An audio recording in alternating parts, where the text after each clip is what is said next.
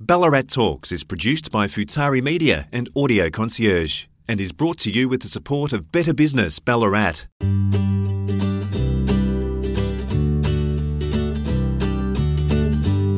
Welcome to episode 11.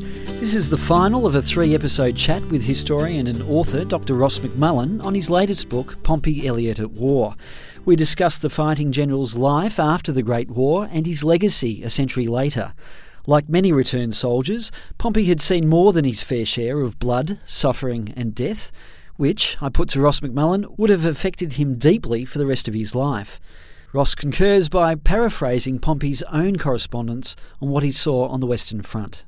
You know, I can walk along here and see where a shell has landed just a few minutes earlier and killed 5 or 6 men and take no more notice than of a barking dog in Collins Street.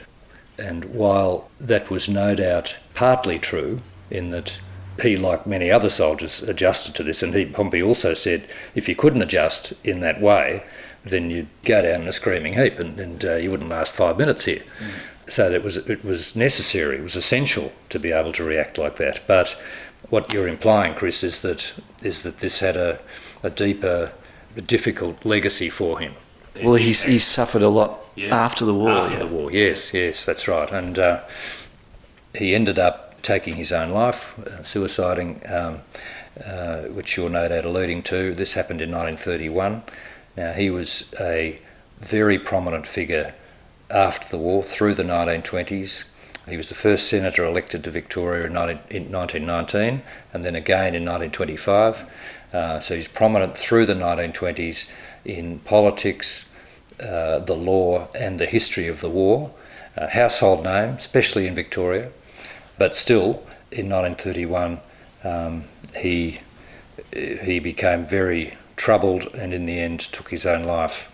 And the reasons for that I've spent quite a bit of time on in the second last chapter in the previous biography. That was a difficult chapter to write, obviously. He retained a profound sense of grievance about being overlooked for divisional command when he and a lot of his admirers thought it would have been appropriate to promote him in mid-1918 when 3 vacancies arose at divisional level straight after Pompey's triumph at Villa-Retina. And this sense of grievance was reignited in 1921 when they set up the peacetime force, and the same thing happened. They had 5 divisions of infantry that they had to find commanders for, and Pompey was overlooked again.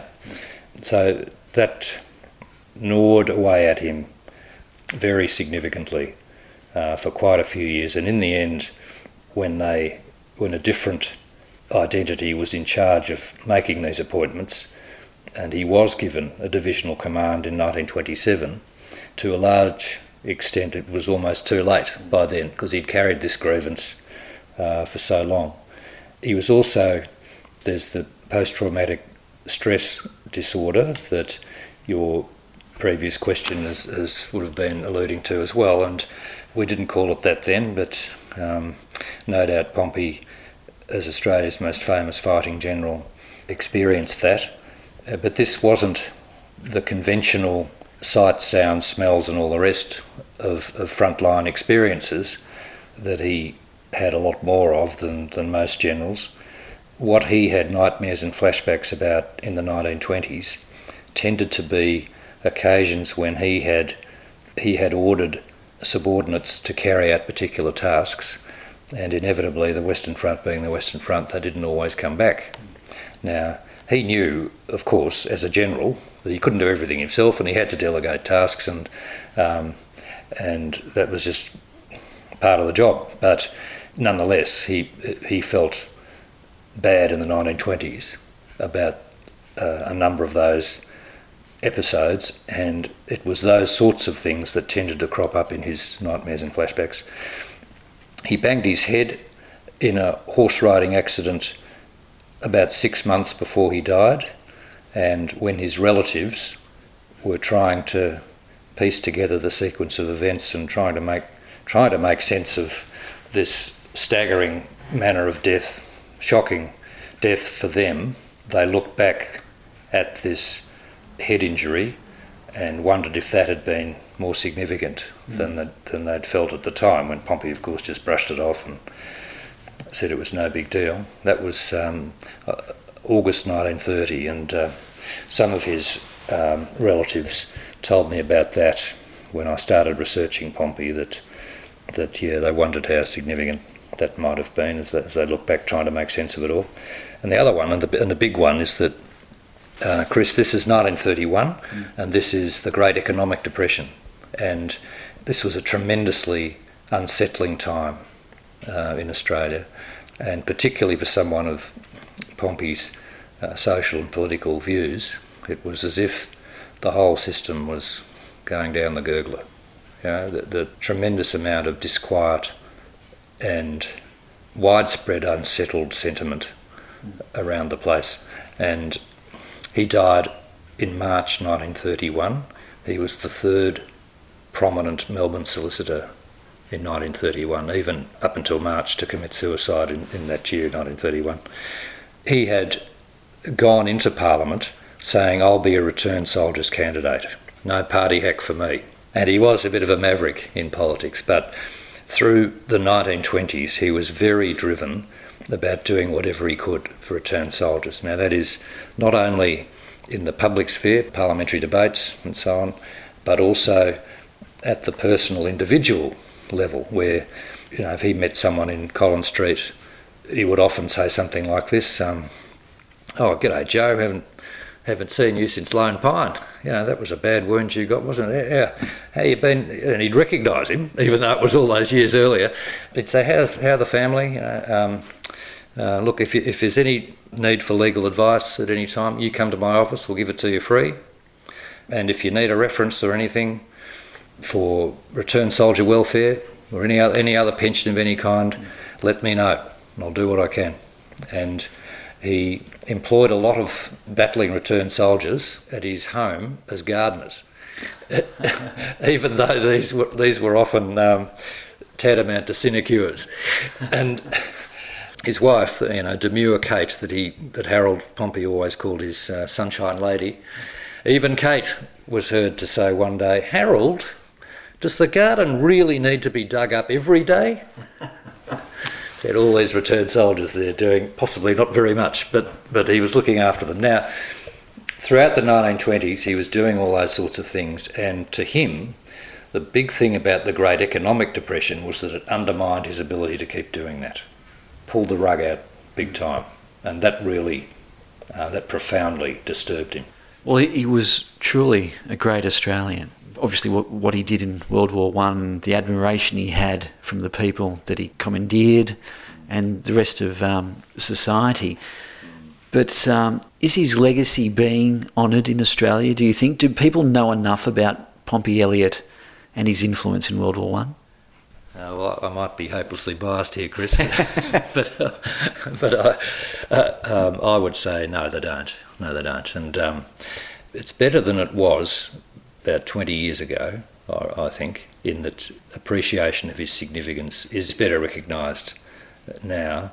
But I should not forget to say that his own men and their families, men who served under him and their families, never forgot him. When I started researching Pompey in the 1980s, and there were still returned soldiers around, and I went to battalion reunions and things like that, and one bloke told me in the 1980s, you know, he was still dreaming about him.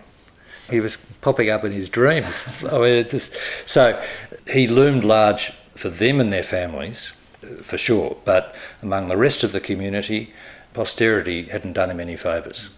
He'd been a household name in his time, and he'd slipped from sight quite significantly. And I think the manner of his death contributed to that. I think suicide in 1931 was largely frowned on, and Pompey was always, because he was a bit of a maverick and a bit of an independent, he wasn't an orthodox conservative that it could be politically hallowed. So his recognition of his significance had slipped. It's got better, but I think I think he's still very under-recognised, particularly outside Victoria. Well, Ballarat's done its bit though, of course, Chris. In this context, I should emphasise that magnificent statue in the main street that one sees going through Sturt Street certainly confirms Ballarat's regard for him, which was mutual. I mean, he lived here relatively briefly during his stint at Ballarat College, but whenever Charles Bean mentioned someone in the official history, the way they did it was Bean was driven to show the connection that these were ordinary men he was writing about from typical Australian backgrounds. And so when he was going to mention anyone, he approached them and he said, what part of Australia would you like to be associated with? And when he asked Pompey said, Ballarat.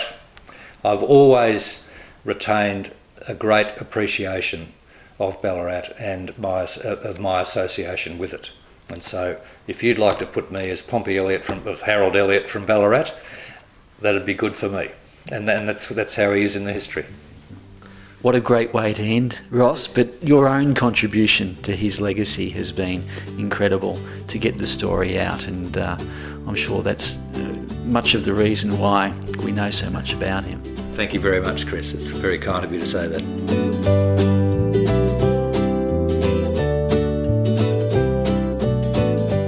And that's it for episode 11 of Ballarat Talks. We hope you've enjoyed this week's story. Check out our website at ballarattalks.com.au. You can find us on Twitter or Facebook with the handle @BallaratPodcast. This episode was brought to you with the support of Better Business Ballarat, a networking and mentoring community for businesses in Ballarat. The group meets every third Friday at the Hop Temple. For more information, go to betterbusinessballarat.com.au. Ballarat Talks was produced by Futari Media and Audio Concierge. I'm Chris Ashmore. Thanks for listening.